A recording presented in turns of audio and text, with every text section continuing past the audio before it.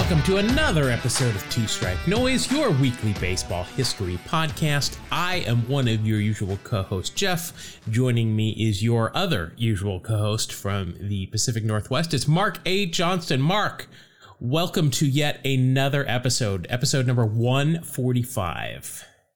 Wow, 145, man. And I got to say, I think I've been around for most of them. I've even listened to most of them. No, you have. You've been around to most of them. You don't, because I secretly edit something in about you in every episode, and you have yet to ever mention it.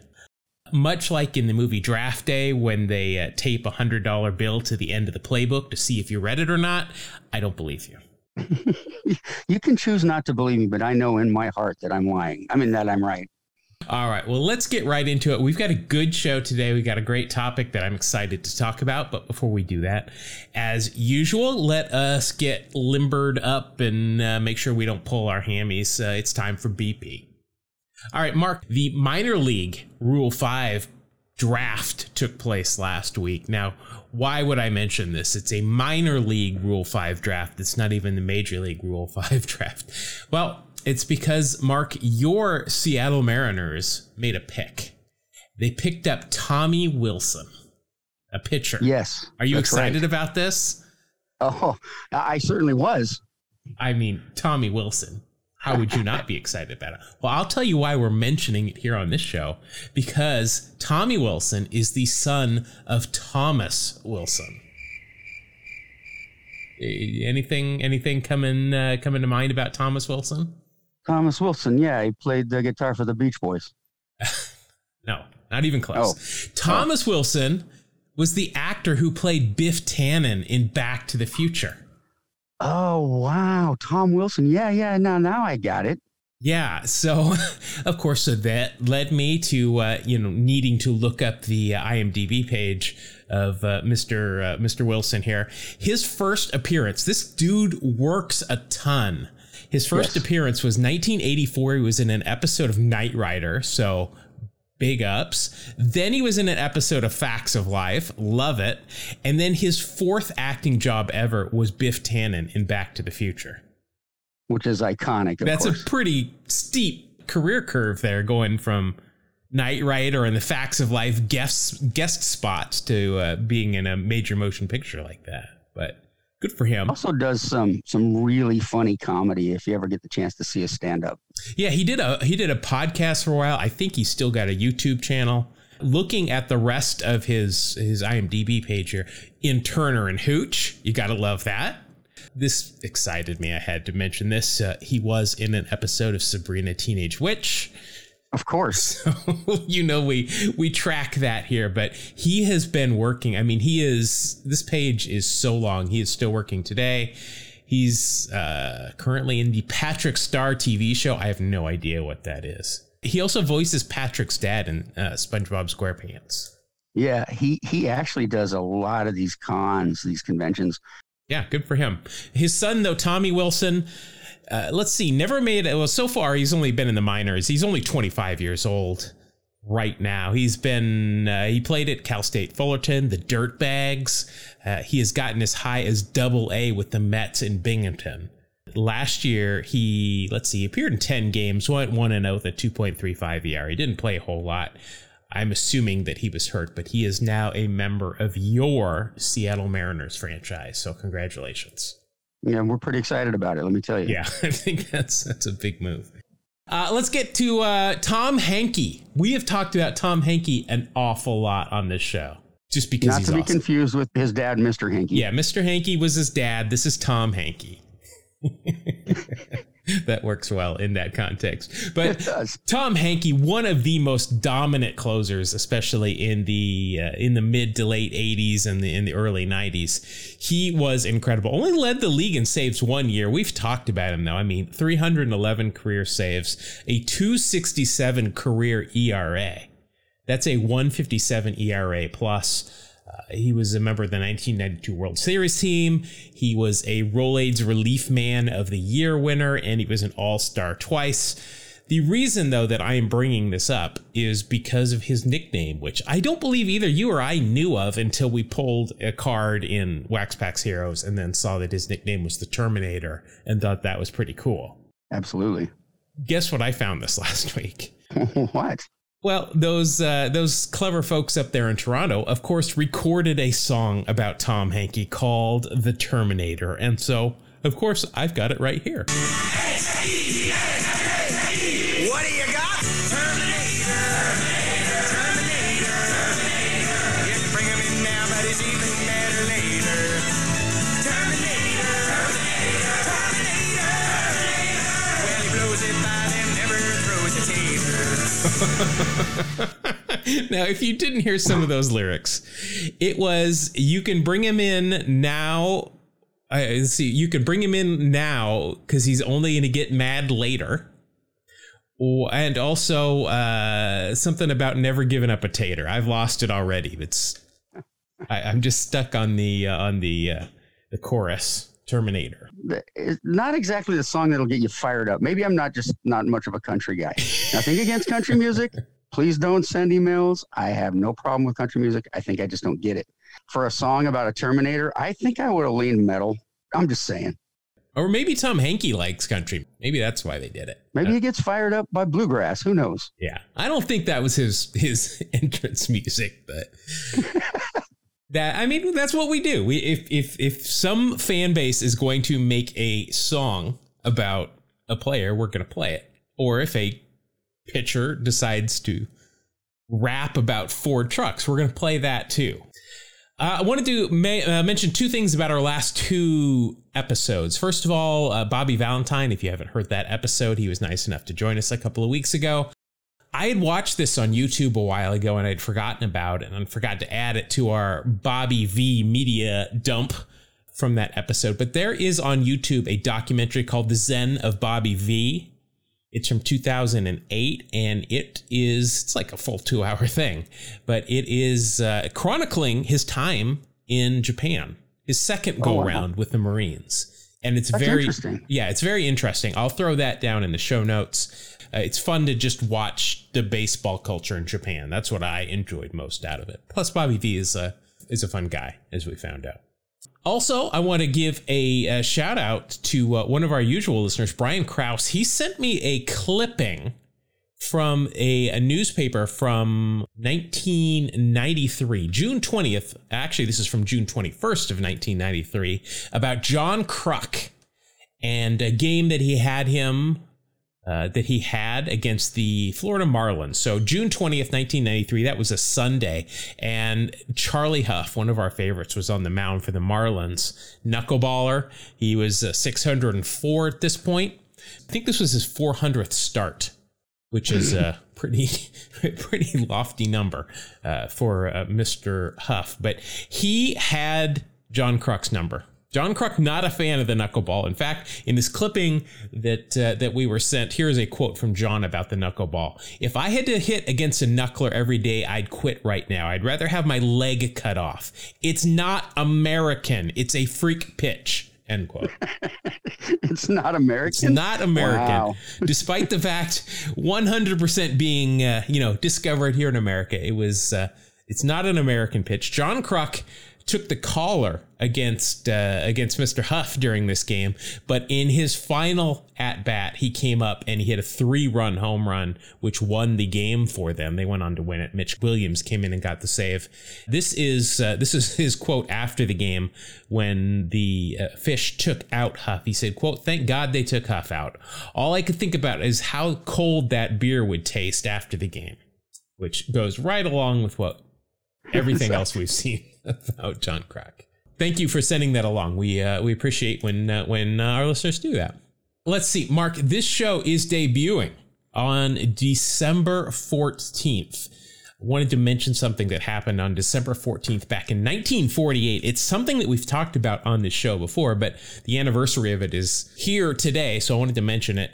1948, the Philadelphia Phillies made a couple of transactions, one of which was trading pitchers Walter Dubiel and Dutch Leonard to the Cubs for first baseman Eddie Watkiss and pitcher Hank Bowry. Now, if you remember, Eddie Watkiss is the real-life inspiration for the book and movie The Natural, where he had a very outgoing female fan that became obsessed with him. And when he was traded, she became upset and eventually went and tried to kill him when he came back to Chicago with the Phillies. The next season, he came back the year after that and won the Comeback Player of the Year award because he was a pretty good player. That happened today, Tuesday, December 14th, back in 1948. Nice. All right, Mark, it is time for trivia. I asked you a trivia question last week, which you knew the answer to. That is what is, I feel like I'm losing my touch here because you knew the answer as soon as I asked the question. I did, yes. Which is a rarity. Seeing the number of responses we got, I alone am the only person in America, apparently, who did not know this information. So the question was, who is the last player active in professional sports that was drafted by the Montreal Expos? And I did stress the player active in professional sports, not just baseball. And Mark, you knew the answer to this question right away. You want to go ahead and tell everybody? Yeah, it's pretty obvious when you think about it. Just kidding. It's Tom Brady. Yes, you are absolutely correct. It is Tom Brady, he of Patriots and Bucks fame in the NFL. I had no idea that he was drafted by the Expos in the 18th round of the 1995 draft. Brady was an outstanding catcher. I don't know. If you equate a quarterback in baseball, I guess catchers are kind of that. They're calling the game essentially, right? Calling the game, you're throwing the ball really hard. I had no idea, but apparently everybody else in the country did. We had a bunch of people respond correctly and quickly. Let's see. We had John McGovern, Brian Krause, Omari Robertson, Jack Brown, Marco Saenz, Casey Rittenauer, and Chris Cook all came up with Tom Brady. So congratulations to that. I think there was a little bit of confusion. I had several people sending me answers for who was the last Expo to play, which we knew was Bartolo. He was not drafted by the Expos, but he was the last player to ever don an Expos uniform and still be playing in the majors. Congratulations to everybody. Apparently I don't follow football. I don't know these things. I don't know. Do they mention this on every game that Brady's playing? Are they like, hey, by the way, he's 10 for 12 tonight for 110 yards. Did you know that Tom Brady was drafted by the Expos? I don't know. You know, and I'm just looking at things from a general standpoint. I think he made the right career choice. I'm not prepared to say that. You never know. Okay. I guarantee you wouldn't still be catching at this point. And what is he, like 58? Yeah, I think he hit triple digits recently, actually. He's the Charlie Huff of the NFL. There you go. All right, so I got a new trivia question here. I don't know if this is going to be easy or hard. I just like finding things that I didn't know and then asking them. So here is my trivia question for this week. Of players that have played for at least 2 different teams in their career, what is the longest time spent with a single team? So this is disregarding Cal Ripken or Tony Gwynn. We're looking for people that played for at least 2 different teams in their career. What is the longest time that one of those guys had spent with a single team? You got to think more along the lines of somebody like Ryne Sandberg, right? Who came up with the Phillies for those 13 games in 81 and then went on to spend the rest of his career, 15 years in Chicago. Rhino is not the answer. So right there, that tells you that the answer played for at least 2 teams. And on one of those teams, he spent more than 15 years. And it's not Rickey Henderson. I'm just going to throw it out there. All right. So put on your thinking caps, start plugging in the integers into your arrays and your search engines and see what you can come up with. I doubt we're going to have that many correct answers next week, but hopefully we will. All right, that's going to put a bow on our batting practice segment this week. I think we're all stretched out, ready to go, all limbered up. And Mark, you have got our subject this week. This is something that is ripe for this show in terms of some of the things that went on. Why don't you tell us what you want to talk about this week? I was doing a little research, and I came across a little spat between a couple of players, or a player and an owner that we've talked about before. And I found out Dave Winfield did not really get along very well with Mr. Steinbrenner. Not many did. Yeah, that's true. But these guys really got into it. And so I started doing a little research. It was pretty interesting. So to kind of start things off, you got to understand Winfield had been drafted by the Padres, and he had played for San Diego from 1973 through 1980. Through all that time, the Padres, this is back when they had the NL West was 6 teams, and they had never finished higher than 4th. Winfield, all the things that generally will tempt a great ball player, a bigger city, a little more money, well, maybe a lot more money, more chances and opportunities to promote things and so on like that. And of course, a World Series ring. So both the Mets and the Yankees got word that Winfield was interested. And so they started trying to make moves behind the scenes to try and tempt Dave to come there. The Mets, they actually tried to land Fred Lynn in a trade with Boston. They were offering Tim Leary, Mookie Wilson, and Neil Allen. That didn't go through. It didn't happen. They tried to sign some free agents and so on. And it ended up, none of it worked, because it ended up that the Braves, Ted Turner, and the Mets had offered more money than the Yankees had, but Winfield went with the Yankees anyway. He wanted to win, and he saw that this was probably going to be his best chance. Plus, who doesn't want to be a Yankee? Whether you want to admit it or not. I'm just saying. But Steinbrenner really wanted him, and he really got him. And he was not going to. One thing I heard, Steinbrenner there was no way he was going to let Ted Turner, this new upstart owner, come in here and try and be George Steinbrenner. Ted Turner's not going to start being me, so he had to make sure that Ted didn't sign Dave Winfield. That's interesting that you mentioned that other teams had offered more money for Winfield, because when he signed at $2.5 million per season, which at that point was a record for a player. Even though it was a record, there was more on the table elsewhere. But he more than doubled with that $2.5 million per season. The previous record, which was set by none other than your buddy Nolan Ryan with the Astros 2 years earlier. Yes, I remember him being on the cover of Sports Illustrated when that happened. I can't remember a single theorem I learned when I was a math major, but I can tell you that Nolan Ryan was on the cover of Sports Illustrated at some point in 1980. So what happened was Steinbrenner got his guy. He was going to put him out there in the outfield alongside Reggie Jackson. This was Reggie's last year. He's going to be 35 in 1981. And he still was ripping the ball, though. He'd hit 41 homers the previous season, finished second in AL MVP voting. He was out there, but he didn't get Steinbrenner his World Series. So, of course, he was not going to be good enough. Just an aside real quick, we've talked about Winfield being drafted. I did a little more research, drafted by other leagues. He was drafted by the Vikings in the NFL. And he was actually drafted by both the ABA and the NBA. So the Utah Stars of the ABA and the Atlanta Hawks of the NBA. 6'6", super athletic. Everybody wanted him, but the Yankees got him. The Padres got him, but the Yankees ended up with him, which sounds like everything else that happens in baseball. Don't forget that. So he played basketball at the University of Minnesota. Was a very good basketball player. You mentioned the Vikings drafted him. Never played football. But he was such an athlete and so big that why not try? Because I'm sure he would have been excellent at that as well. Just a fantastic athlete. Take him out there at tight end or something and just watch him go crazy. He could have played a lot of different places though. Yeah, just a pure athlete. And you and I both know what it's like to have people, know how good we are at something and come after us and tempt us and try and get us to.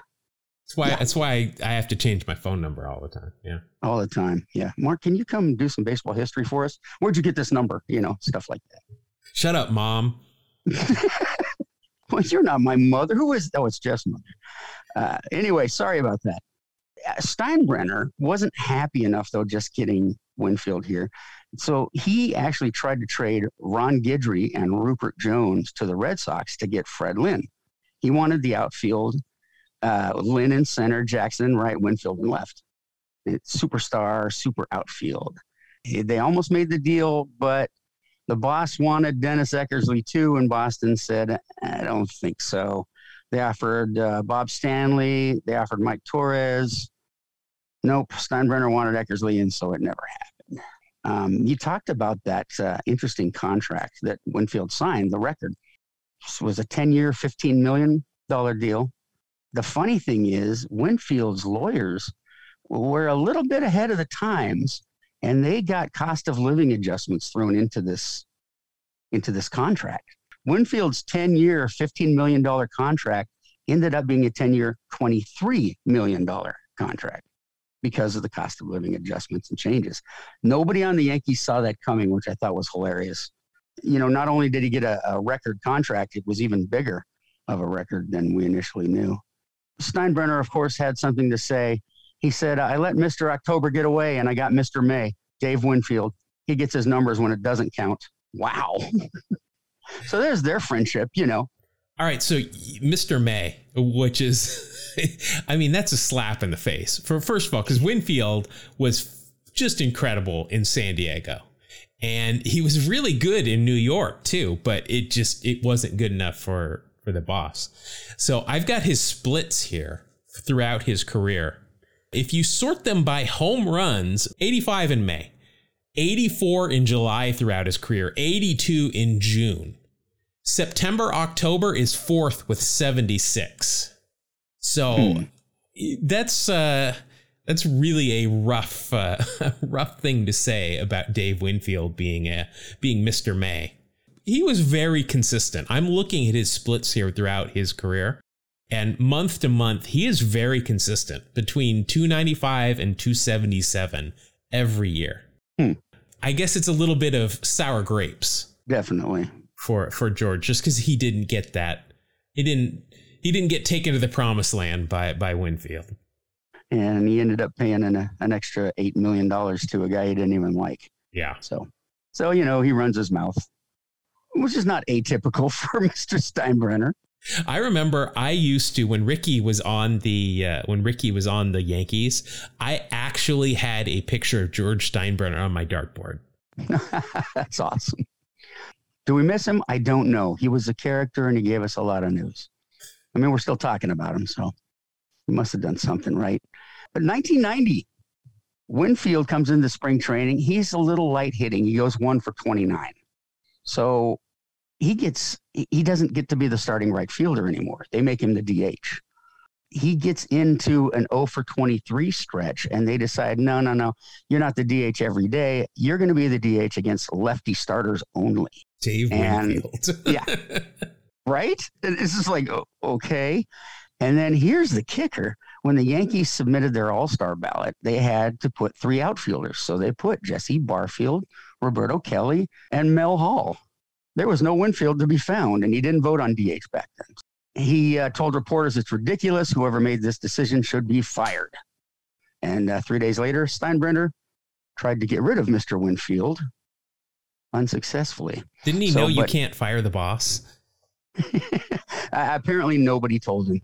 The assistant to the traveling secretary had something to do with well, it. he was going on about cotton uniforms. He got lost in, yeah. Yeah, that was a weird time, too. We'll have to report on that sometime, the whole cotton is king. So George Steinbrenner decides he's going to deal Dave Winfield. He's going to trade him to the Angels, and Dave says, actually, I am a 10-5 guy. So that means he's played 10 years in the big leagues and 5 with the same team. So there was a standoff. They were saying, hey, you put the Angels on as a team that you could be traded to.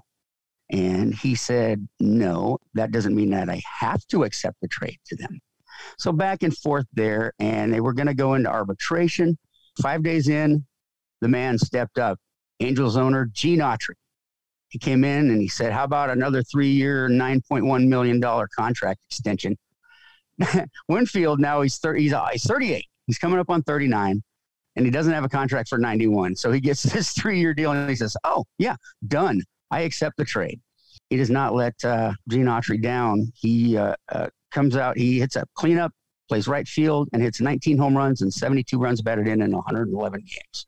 not so bad. I guess he wasn't as washed up as the boss thought he was. Something very weird happened after that. Steinbrenner, he wanted to try and dig up dirt on Dave Winfield. And, you know, I mean, it's your typical, it happens in politics. Apparently it happens in the Yankees too. So he went and found this guy, Howie Spira, and he was a professional gambler, and he was mobbed up too. Oh yeah. And that's, you know, 40 G's in, and Steinbrenner's going to get some info on Winfield. Well, that didn't really come about. And the Yankees, as part of the contract, they were supposed to give the Winfield Foundation, which is Dave's charity, they were supposed to give it certain amounts of money. They were missing their deadlines, and they tried to sue Dave for misappropriation and misuse of funds with the foundation. And that just got really ugly and really nasty. There was a meeting before he got traded. Steinbrenner had a meeting to tell him that, hey, you know, if we do go to arbitration and you win, we'll welcome you back 100%. Well, that was tampering. He's not supposed to have a meeting with him. So Fay Vincent, he ruled that the meeting was tampering, and he fined the Yankees $25,000 and forced them to pay $200,000 to the Angels. So Fay had to step in. So I want to throw this in because I did some reading a while ago about Howard Spira, the mobster here, the gambler. Winfield's agent that made this contract with the Yankees that, you know, kind of pulled one over on Steinbrenner. He introduced Winfield to Howard Spira first. And at one point, Spira came up to Winfield and said, hey, listen, give me $40,000 and I've got some dirt on George Steinbrenner that you can use. But Winfield said, you know what, I'm not doing that. I'm a baseball player. So then Spira turned around and went to Steinbrenner and made him the same offer. Give me $40,000 and I'll give you some dirt on Winfield. And then that's where this whole kind of house of cards started to come down. But yeah, I thought it was interesting that initially this offer was made to Winfield to try to take down Steinbrenner, but he didn't want anything to do with it. So then it went the other way. Yeah, it was a sneaky thing by some little gambling dude who just couldn't keep his hands out of the Yankees business. But Spira, he ended up making a name for himself, and not a good one. So July 30th, 1990, after all these things had gone on, the tampering and so on, Fay Vincent finally said he was going to suspend George Steinbrenner for 2 years. Well, this wasn't good enough for George. George thought that the suspension would cause him to lose his position. He was VP of the United States Olympic Committee. So he's vice president of the USOC. He thinks a 2-year ban, a 2-year suspension is going to cost him his job there. So he talks Vincent into banning him for life. Okay, sure. I don't really get it, but okay, for banned for life, apparently it can't be banned by the USOC. I have no idea. So, of course, things went on. Nothing ever happened as far as the USOC getting fired and so on. And after 2 years, think about it, 2 years, Fay changed his mind and revoked the lifetime ban. So it ended up being a 2-year ban anyway. Eventually, supposedly the two of them made up and became acquaintances again. But if you take a look in the Hall of Fame, Dave Winfield, even though he played more games as a Yankee, hit more home runs as a Yankee, etc., he went into the Hall of Fame as a Padre. So that kind of tells you what he thinks of Mr. Steinbrenner and his team. Yeah, the boss did not like that either. That was it was another thing that pissed him off. It's like my wife. Like, no matter what I do sometimes, it's going to piss her off. And that was this relationship. I get it. I believe me, I get it. I got 25 years of marriage coming up here in February, so I get it. This, as far as Spira, he spent 22 months in jail. And even after Mr. Steinbrenner had passed away, he had this wonderful quote to say about him.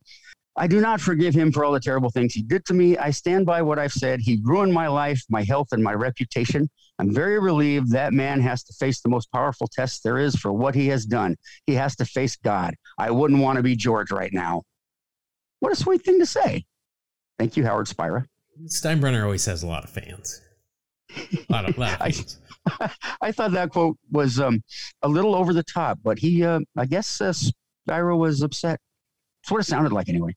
I got a couple of things, it's more Winfield related that caught my eye that kind of, I think, go along with the feel of our show. Yeah. We've, of course, mentioned the boss quite a few times, the nickname for George Steinbrenner. Well, here was a quote from Winfield about when somebody asked him about the boss. He says, quote, "I have no problem with Bruce Springsteen." So he just didn't even acknowledge him, which, of course, just upset him a little bit more. His previous owner with the Padres was Ray Kroc, the original owner of McDonald's. Well, apparently Winfield was unimpressed, and at one point during his career owned several Burger King franchises. Oh, boy, that's funny. Then, of course, I had to look up Dave Winfield because I remember that Dave Winfield was in that Married with Children episode during the 1994 strike that we've talked about ad nauseum before. So I wanted to say, well, he had to have been in more stuff. So I looked it up. Dave Winfield's got his own IMDb page. Also appeared on the Drew Carey Show, the Tony Danza Show, which I didn't know was a thing, had to look it up. Another show called Sibs, which I had never heard of and I didn't bother to look up. He was also in an episode of Arliss, which I don't know about anybody else, but I remember Arliss was like must-see TV for me. What athlete's going to be on this week? The episode that he was on, he appeared alongside Ernie Banks and Raleigh Fingers. So wow. 3 Hall of Famers right there. I do hate to tell you, though, he did not appear on an episode of Sabrina the Teenage Witch. Well, that kind of takes me down a notch, but that's okay. He's no Thomas Wilson. I mean, kind of something else interesting about him as an entertainer. Gosh, this must have been 10 years ago. The Mariners got me tickets to go to Benaroya Hall in Seattle and see the Seattle Symphony salute to baseball. So they did a lot of baseball songs and so on. And then they brought out the one and only Dave Winfield to read Casey at the bat. And it was pretty neat. All right, I got one more thing for you, Winfield related. But I have found a piece of video on the internet where some dude is stealing our gig. He has cornered Dave Winfield here, and he's opening a pack of baseball cards with him. No.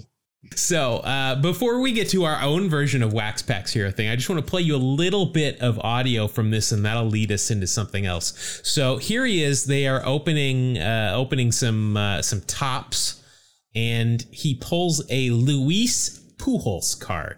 This is what Dave Winfield remembers about Luis Pujols. True story. Not that you won't really see him in a book. It's not Albert Pujols, but Luis Pujols. He was a catcher for the Houston Astros. And it was my free agent year, 1980, my last year in San Diego. And we're playing the Astros. Nolan Ryan is pitching. He came up and in on me too many times, so I had to go out and speak to him. And Louis was one of the guys in the way. Umpire was one, and Louis was number 2. Louis stopped me for it. Boom, he went down. I get umpires to the side. Nolan Ryan, bring it on, man. So we had a scrum right on top of the pitcher's mound out there. I'm guessing your hands speak pretty loudly? Yeah, but you know, in the old days, you know, they could throw, you know, knock you down, the helmet come off, they didn't stop the game. It was part of it. You got to man up and, you know, perform.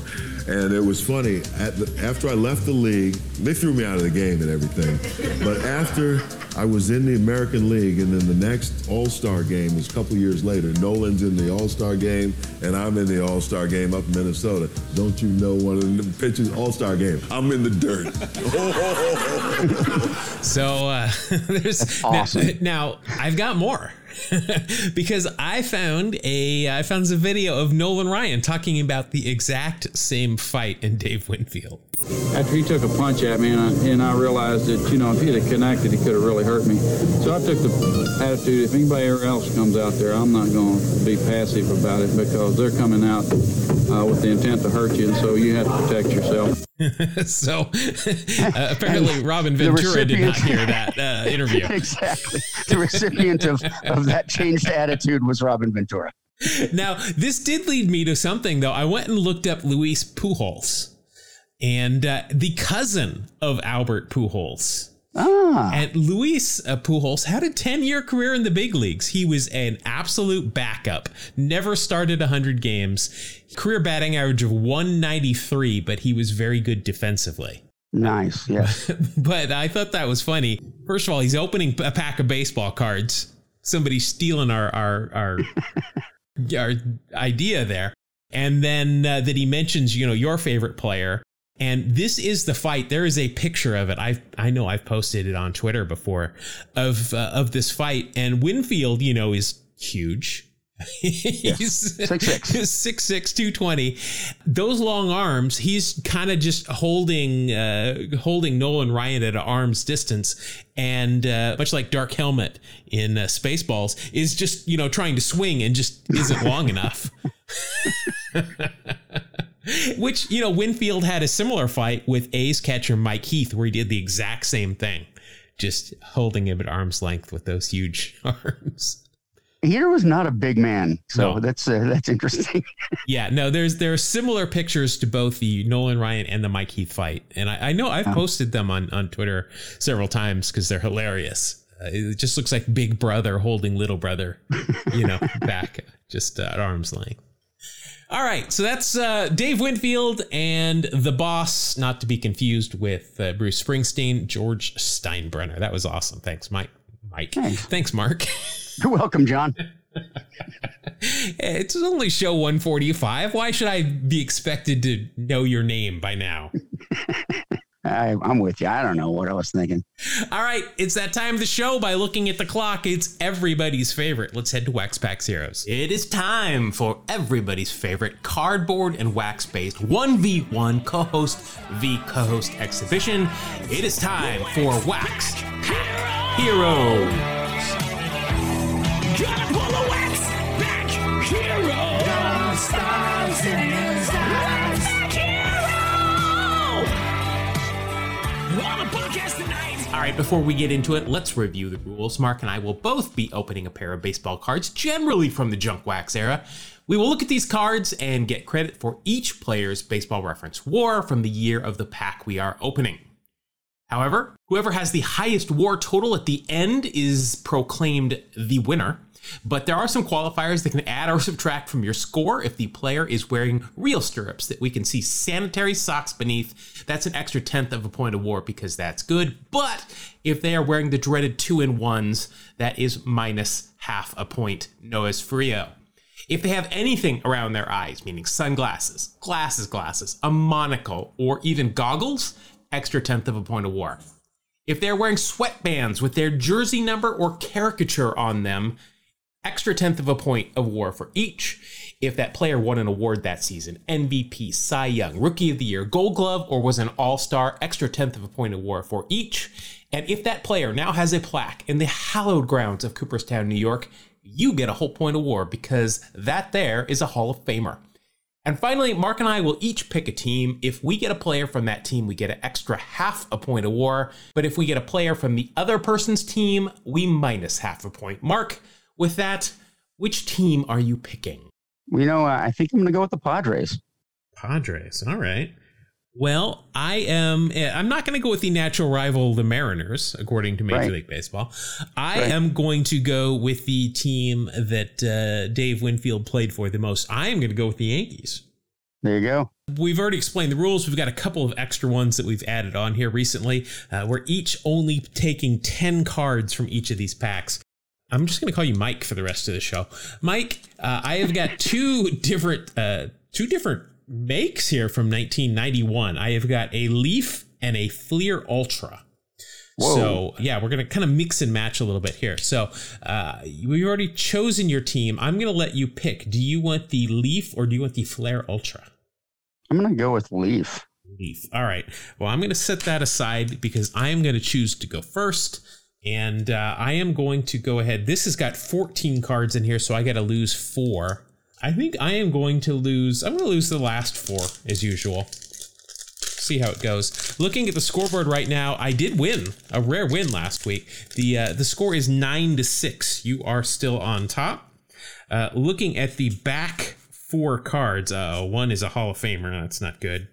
I am going to lose Jim Eisenreich. I'm going to lose Hall of Famer Ozzie Smith. I'm going to lose Mackie Sasser and Mike Fitzgerald. So that wasn't too rough. Well, yeah, I'd like to have Ozzie in there, but I can't keep them all. All right, so I'm going to go ahead and we're going to start here. I have got a catcher for the Milwaukee Brewers. It is Tim McIntosh. He created one of the Apple computers, didn't he? I think, yeah, I'm pretty sure they had Macs in 1991. So I don't know that it was his work that created that or not. I think it was probably Steve Wozniak is who you're getting confused with. Oh, what was I thinking? Let's see. Tim McIntosh, I definitely remember him with the Brewers. Apparently, he spent a little bit of time with Montreal in 93 and the Yankees in 96. But of his 5 years, 4 of it was in Montreal.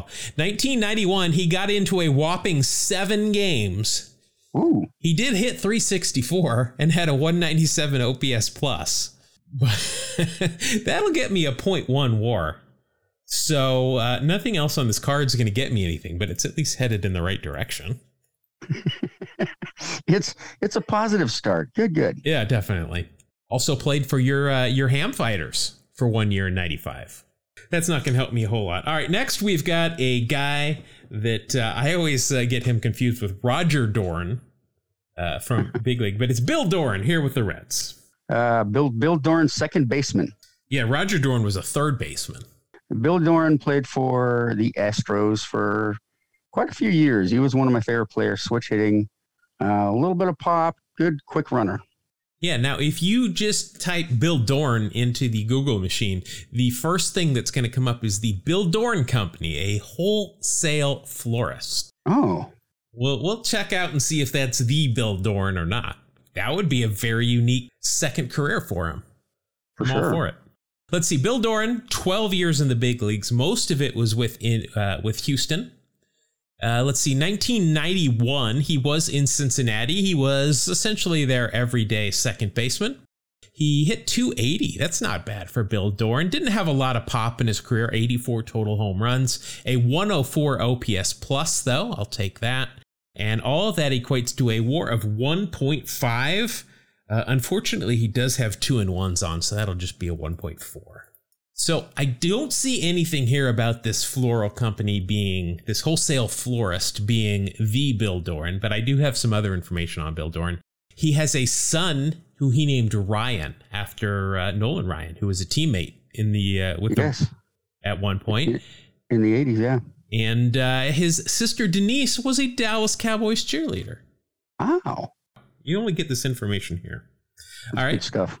Next, I have got outfielder, a generational player. It is Brian McRae. Brian McRae, man, that leadoff hitter, right? Yeah, he played leadoff. He had some good speed. He also has a lot of mug shots when you punch him into the Google. So, well, that's always great. 1991 with the Royals. He spent 10 years in the big leagues. Half of it was with the Royals. 91 was his second year. He appeared in 152 games, hit .261, only a .288 on base. So I'm hoping he didn't lead off that much at that point because that's atrocious. Let's see. 11 caught stealing, 20 successful stolen bases. Only walked 24 times, an 82 OPS plus, and that equals a WAR of 0.6. And nothing else on this card's gonna help me out. All right, so I'm at 2.1. Next, I've got pitcher for the Cubs, Mike Bielecki. Oh, I remember Mike Bielecki. He was a Cub? Why do I picture him as a Oriole? I think he was, he was definitely an Oriole at one point. Here he is with the Cubs. Let's see. Mike Bielecki spent 14 years in the big leagues, 5 of it with Atlanta, and then 4 with the Bucks and the Cubs, and then 1 year with California and 1 year with Cleveland. You think of, Bob Milwaukee? I know who you're thinking of. It's Bob Milwaukee. It's an Eckie. Mike It's Lebecki, some flavor of an Eckie is who you're thinking of. Let's see, 1991. Let's see, Bielecki. Gotta say that properly. Split time between the Cubs and Atlanta. Overall, he went 13-11 with a 4.46 ERA. All of that equals a WAR of positive 0.5. He does have the 2 and 1s on, though, so that's only going to be a 0.4. We're 91, we're right in the heart of 2 and 1 popularity. Yeah. So when he was with Cleveland in 93, Bielecki was invited to join Steve Olin, Tim Cruz, and Bob Ojeda on a fishing trip in spring training, but declined. Of course, we know that trip ended up killing both Olin and Cruz, and Ojeda was badly injured in that. So, that's frightening. Yeah. All right, next we've got not a Hall of Famer, but somebody that a lot of people certainly think should be. It's Lou Whitaker. Sweet Lou, one of my favorites. I like him because he's got the flip downs in this card, so that right away is going to get me some extra points, or an extra point. But let's see.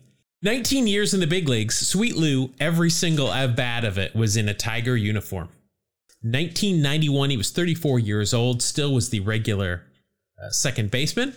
Had a 279, 391, 489 slash line, 23 home runs in that year. That's a lot for Lou Whitaker. 78 RBI, and that equals a 141 OPS plus.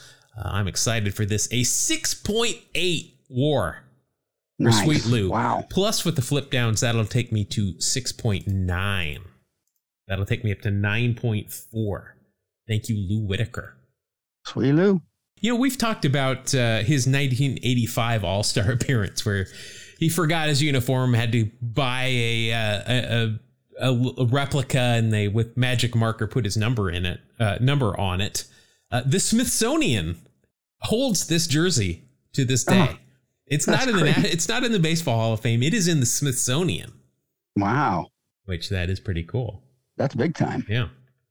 All right, next I have got a mainstay for those Atlanta teams in the late 80s, early 90s. Second baseman Jeff Treadway. Oh, yeah. Who can forget Jeff Treadway? All right, let's see. The Treader. I don't think that's his nickname, but that's what I'm going to call him. Or Treader Joe. I got a bunch of nicknames. Joe. Wow. 9 years in the big leagues. Most of it was with Atlanta. In 91, 106 games at second base. Hit 320 with a 368 on base. Only had 3 home runs. Not much power. 90, though, he hit 11 home runs, the only year he finished in double digits. But in 91, that equals a 116 OPS plus, and that is a 1.2 WAR. Good news for me, though, is he has actual real stirrups, and he also has eye black on, so that's a 1.4. I'm digging it. That'll take me up to 10.8. Yeah. You're putting the pressure on me. Yeah. Well, the highlight of his Wikipedia page is that he successfully pulled off the hidden ball trick multiple times in his major league career. Well, there you go. Yeah. Take it. All right. Next, I've got a pitcher for the Philadelphia Phillies. It's Ken Howell. Ken Howell. The name rings a bell, but I'm not pulling up any stats. It's not Jack Howell. It is Ken Howell. Let's see. Ken Howell, 7 years in the big leagues. Most of it was with the Dodgers. His final 2 years were with Philadelphia in 89 and 90, which is disappointing because that means that I don't get any points for that because he didn't pitch in 91. And this son of a gun is wearing 2 and 1s. Brutal. Yeah, so that's going to minus me a 1/10 of a point. All right, next I have got, it's one of your favorite first basemen that's got home run in his last name, so it's got to be good. It's H.R. Herbie. Beck. Yeah, Kent Hrbek. All right, Herbie, much like Lou Whitaker, every single at-bat in the big leagues was in a Twins uniform. 14 years in the big leagues. Of course, he was a member of both of the World Series teams for the Twins in 87 and 91. Let's see. In 1991, he hit 284, on base 373, and a 461 slugging for a 125 OPS plus. That's with 20 home runs and 89 RBI. He had 4 stolen bases that year. Wow. He was also caught 4 times, but... we'll just highlight the positive. Yeah. 1.9 WAR. He's got real stirrups on here and he's got eye black. So I will take that. That'll give me a 2.1 for Mr. Hrbek. He was also trained in Greco-Roman wrestling by Ron Gant. Well, he was schooled more than anything in the wrestling by Ron Gant. We've talked about his being the unofficial consultant for the movie Little Big League. Yep. Where Timothy Busfield's character is loosely based on Herbie. Big fan of wrestling. We've talked about that before. I think we need to have a wrestling episode at one point because there's a lot of guys that have had something to do with wrestling that have played crossover. Yeah.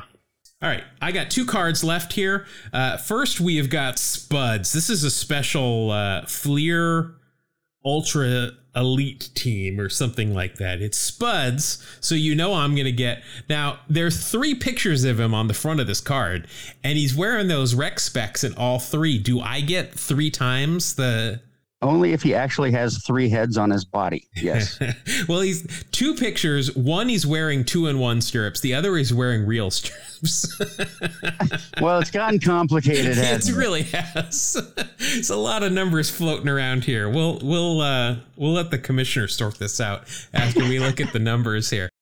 Chris Sabo, of course, lawyer. Chris Sabo, 1991.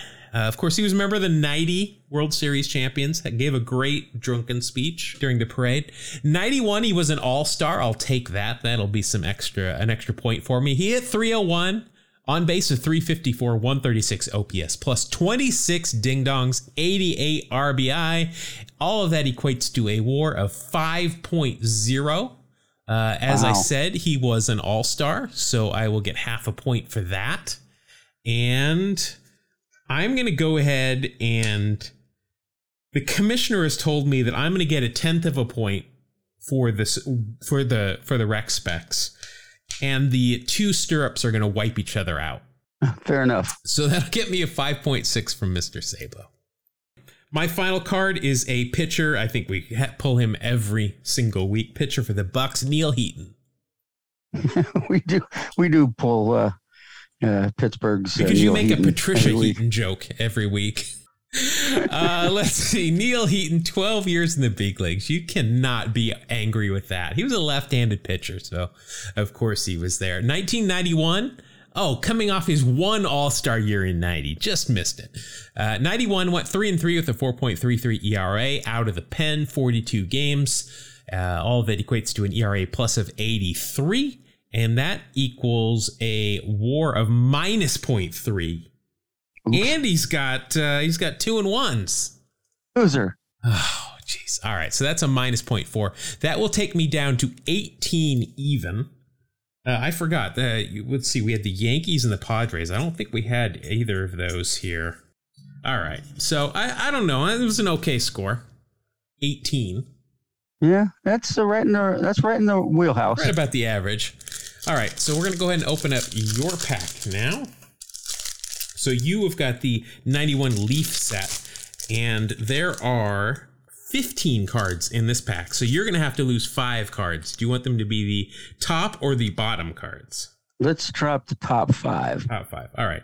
So you're going to lose Tom Gordon, Paul Gibson, Walt Weiss, Chuck Finley, and Shane Mack. Ooh, there could have been some numbers in there. Yeah, I think the Chuck Finley could probably be, and the Tom Gordon might hurt you, but let's see what you got. All right, so you're going to lead off with the Oriole third baseman. He is wearing glasses, so you got that working for you. It's Leo Gomez. Ah, Leo Gomez, yes. Don't remember a whole lot about him. Well, let me tell you something about him. Please do. Yeah, Leo Gomez spent 7 years in the big league. 6 of it were with the Orioles, who he came up with in 90. And then in 96, he played a year with the Cubs. In 1991, he was, for the most part, the third baseman for the Orioles. I guess Cal still hanging tough at short there. 8 votes in the Rookie of the Year. He hit .233 with a 99 OPS plus. He did have 16 home runs and 45 RBI. All of that equates to a WAR of 2.4 plus the glasses will get you a 2.5. Right on. That's a good start. I'll take that. Yeah, for Leo Gomez, that's a real good start. No doubt. I believe we have talked about him before because unlike most players that leave the big leagues and go and spend half a year in Japan, Leo, he spent 6 seasons with the Chunichi Dragons. Full on spent them. Lifetime 293 hitter in Japan, 153 home runs, 382 on base, and a 532 slugging. Those are some good numbers. Well done in Shinichi. Yeah, they must have loved him. All right. So you're at 2.5 after your first card. Next, you've got catcher for the Royals. At one point, he was a catcher for the A's as well. Mike McFarland. Ah, yes. Mike McFarland. Mike McFarland, 13 years in the big leagues, 11 of them with the Royals. That's nice. Let's see, 1991. He led the league 2 years in hit by pitches. So our kind of guy. 91 only appeared in 84 games only. It's more than half the season, but he was normally an everyday catcher. Let's see, hit 277, 330 on base for a 128 OPS. Very nice. 13 home runs, 41 RBI. And that equates to a 2.7 WAR. Nice. Nothing else is on this card is going to help you out, but those are a couple of nice cards to start out with. Well, 2 and 3 pointers out of guys that I didn't have high expectations for. All right, your next card is a grumpy guy. It's a left fielder for the Giants. It's Kevin Mitchell. Kevin Mitchell, who made one of the finest highlight plays anyone's ever screwed up and missed a ball and still been able to catch. Mitchell Monster, Boogie Bear, Tatanka, and World are his nicknames. I know we've mentioned that before because Tatanka always makes us laugh. Let's see, 89 and 90 were really his prime years, and you've just missed those. Yeah. 91, let's see, ended up with a 256 average, 338 on base, still a 141 OPS plus with 27 home runs and 69 RBI. And that equates to a 2.7 WAR. Andy's got real stirrups on, and he's got eye black on. Wow. Another 2.9. Wow. You're at 8.1 already after 3 cards, so very nice. We're going to go ahead and, as usual, we're going to skip Kevin Mitchell's off the field activities. Just go watch him make that great highlight catch. That's all you need to do. Just remember him that way. All right, next you have got a guy that's got an IMDb page. We know this for sure. It is a knuckleballer. It's It's Tom Candiotti with Cleveland. Candiotti pitched for a long time. Let's see. Tom Candiotti, a.k.a. Cotton, pitched for 16 years. 1991, he split between Cleveland and Toronto. Went 13 and 13 with a 2.65 ERA. Wow. 159 ERA plus. And that is going to net you 7.0 WAR. What? Yes. Okay. Wow. Now, I do have some bad news for you. He's got 2 and 1s. So that's only going to be 6.9. Wow. I didn't expect that out of Mr. Candiotti. Wow. That is half of my total just about in one card. Wow. He had a great year. He gave up, he led the league in fewest home runs per 9 with 0.5. Really good year for Tom Candiotti. Let's see. Let's take a look. I did mention that he does have an IMDb page. He, of course, when I think of him, he played Hoyt Wilhelm in the Billy Crystal directed movie 61. Yes. That's definitely where I remember him from. All right. Next, you have got a pitcher for the New York Yankees, which is good news because they're the team I picked. Uh-oh. And it's none other than Mike Witt. Hey. So very timely, having been traded for Dave Winfield out of New York. But let's see, in 1991, it was his first full year in New York. He pitched in 2 games, went 0-1 with a 10.13 ERA. I'm not expecting high numbers here. So that is a WAR of minus 0.3. Of course, he is on the Yankees, who are my team this week. So that is a minus 0.8. Woo. I love it. You're going backwards. Now I'm feeling very confident. Yeah, I got to pump on the brakes here. This is not going the right direction now. Of course, Mike Witt had a perfect game the final day of the season in 1984, where everyone was just trying to get out of town. 94 pitches to throw a complete game against the Rangers. Yeah. Wow. Yeah, there have been 5 no-hitters pitched on the final day of the regular season. Guys just want to get on the golf course. That's right. All right, next you've got a guy that is sporting some flip downs, but also some 2-1s. Always has an 80 grade mustache. It's Jody Reed here with the Red Sox. Jody Reed, I only remember as a Red Sox player. That's who he came up with. That's where he started his career. I remember he would get traded to the Padres, but yeah, he's definitely a Red Sox. 6 of his 11 years in the big leagues were with Boston, including 1990, where he led the league in doubles with 45. 91, hit 283, 349 on base, 382 slugging. Not much power. 99 OPS plus, 42 doubles though, 60 RBI, and that equates to a 3.9 WAR. I'm not feeling confident anymore again. All those doubles. That'll take you up to 18.1 as opposed to my 18.0. So I need a lot of Yankees the rest of this pack. Next, we've got a catcher for the Orioles. It is Chris Hoiles. I remember Chris Hoiles mostly because a friend of mine used to use his last name as a curse word. I won't go into it any further. What letter does it like? What's the swear word that he would replace it? No, it was a brand new curse word. Oh, it's just how you pronounced it, which is too shrill for the microphone I'm using. Well, let's see. Chris spent 10 years in the big leagues, all of it with the Orioles. We've got a couple of guys this week that have exclusively been with one team. In 1991, 107 games. He hit 243, had 11 home runs, 31 RBI, 93 OPS plus, and that is a 1.6 WAR. Nothing on this card is going to get you anything, but that is going to extend your lead over me. You're at 19.7 with 2 cards left. As long as I don't run into Fred Merkle, I should be okay here. Huh. Have you ever heard of an ultimate grand slam? No. So this is a grand slam that is a walk-off that is hit. Obviously, it's a walk-off, so it's the bottom of an inning, and you're the home team when your team is down by 3 runs exactly. Okay, that makes sense. So at the time that this was written, he was one of 23 players to hit an ultimate grand slam when he walked off your Seattle Mariners in 1996. Of course he did. Full count, 2 outs. Wow. That's the stuff you do in the backyard when you're growing up. That's right. Good for him. Wow. All right. So you're at 19.7. You've got 2 cards left, and your second to last card is a Hall of Famer. Oh, that good. Doesn't bode well for me. Here he is with the Dodgers, his hometown team, Eddie Murray. Eddie Murray, switch hitter, lots of power, Hall of Fame. Mostly remember him as an Oriole. Yeah, definitely. Oriole is, I'm sure, what his plaque is in Cooperstown.